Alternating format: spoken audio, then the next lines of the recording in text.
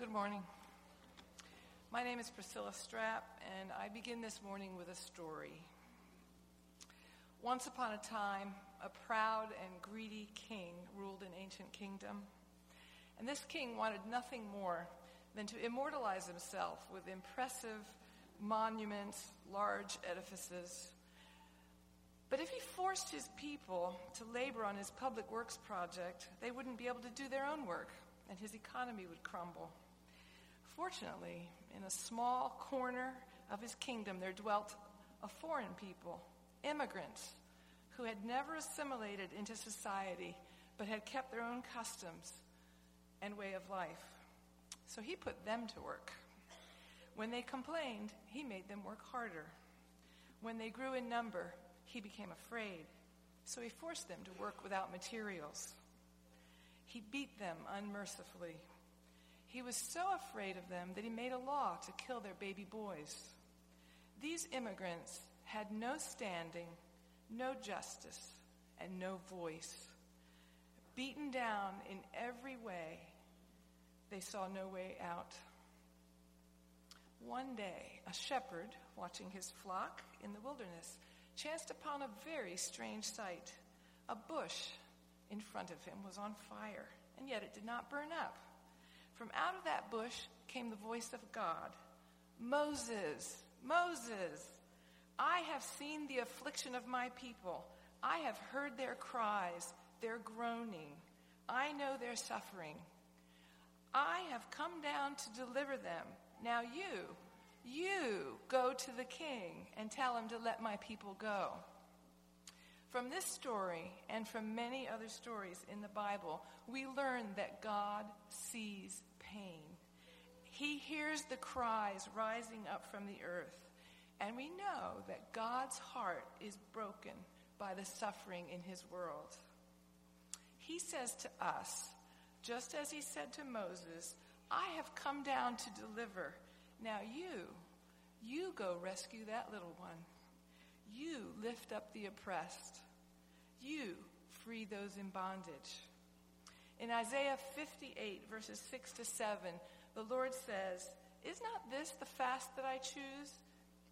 To loose the bonds of wickedness, to undo the straps of the yoke, to let the oppressed go free and to break every yoke? Is it not to share your bread with the hungry and bring the homeless poor into your house? When you see the naked, to cover him and not to hide yourself from your own flesh? Our Lord is a generous God. He is an hospitable God, and he's also a God with a broken heart. My God, why have you forsaken me? The son cries out. How deep the father's pain as he turns his face away from the one calling to him just so that he can rescue you and me. Oh, Jerusalem, Jesus wept, how I have longed to draw you to myself. How hot the son's tears as he looks out over his people who live in rejection and fear.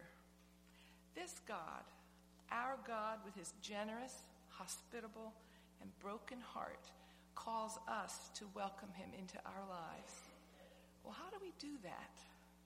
The only way is to invite his broken heart to live with us, to live in our hearts and in our homes.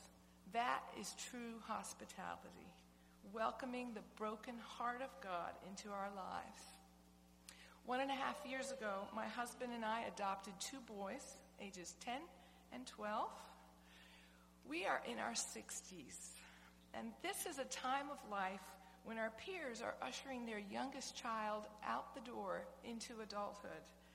This is the time of life when our peers rest, when they travel, when they downsize. Instead of that, we are starting the adolescent journey from the beginning all over again. Why did we do that? We did it because of what we believe, that the walls of a Christian home, like the walls of a Christian church, must be permeable. You see, before the law was ever given, the people of God recognized the importance of opening their home and their board and their time to the sojourning stranger. Leviticus codified God's heart for the stranger. It says, "You shall treat the stranger who sojourns with you as the native among you, and you shall love him as yourself, for you were strangers in the land of Egypt. I am the Lord your God." Walls must be permeable. The writers of the New Testament reiterated the importance of hospitality again and again. Jesus himself, when asked how it could be that someone had served him, said, "For I was hungry, and you gave me something to eat. I was thirsty, and you gave me something to drink. I was a stranger, and you invited me in. I needed clothes, and you clothed me. I was sick, and you looked after me. I was in prison, and you came to visit me." Walls should be permeable. Tim and I fostered my great-nephew, Jaden, until he moved to his permanent home in Maryland. And 8 months later, after he moved, during 1 week in August in Philadelphia, a 6-month-old baby was killed by his mother's boyfriend because he was interfering with the romantic relationship. In the same week, a 3-year-old died of starvation because the mother was intellectually disabled. And 4 children under 4 in Olney were taken into custody after the police found them without food, diapers, cribs, or clothes. And any one of those children could have been Jaden. So I went to Tim and I said, "I think we could foster again." And he said, "I was thinking the same thing." Now, most of you know that we found ourselves the emergency foster parents of 4 children in one 24-hour span. Emergency foster parenting is not meant to be permanent, but it soon became evident that we needed to think about being open to permanency. Tim wanted to make sure that God told us to do this. He wanted to make sure that before we made a move, God made it abundantly clear. He said, "I need a prophetic word from God." So we prayed and we waited for a prophetic word. And one day in June 2014, in this very church, a pastor stood up and read God's word to Moses. "I have indeed seen the misery of my people in Egypt. I have heard them crying out. I am concerned about their suffering. So I have come down to rescue them and to bring them into a good and spacious land. So now go. I am sending you to bring my people out of Israel." And those words pierced Tim's heart, and he knew very clearly that God was calling him to be Moses for our boys. Now, Tim and I take in the stranger, as have many other families in this church. But others of you welcome God's heart in other ways. Perhaps you are sitting here today thinking, "I could never do this. What if we are robbed? What if we love and then lose? What about my bio kids? What if they get hurt?" I think you're asking, is it safe? Is it safe? No. Your heart will be broken. We fostered Jaden from the age of 6 weeks until he was 18 months old. He left our home to go to a wonderful, loving, adoptive home, but we have grieved and still grieve his loss deeply, for we lost our little boy. You may pour yourself into the stranger in your home and be repaid with ingratitude. You may give your heart to a little one only to be repaid with rebellion and rejection. They might even run away.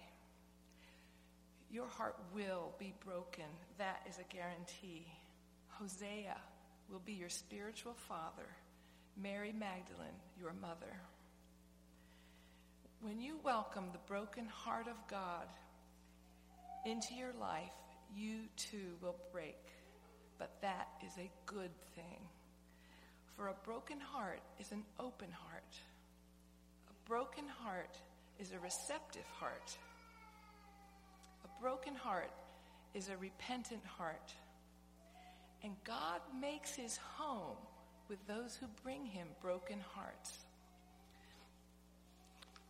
Praise God.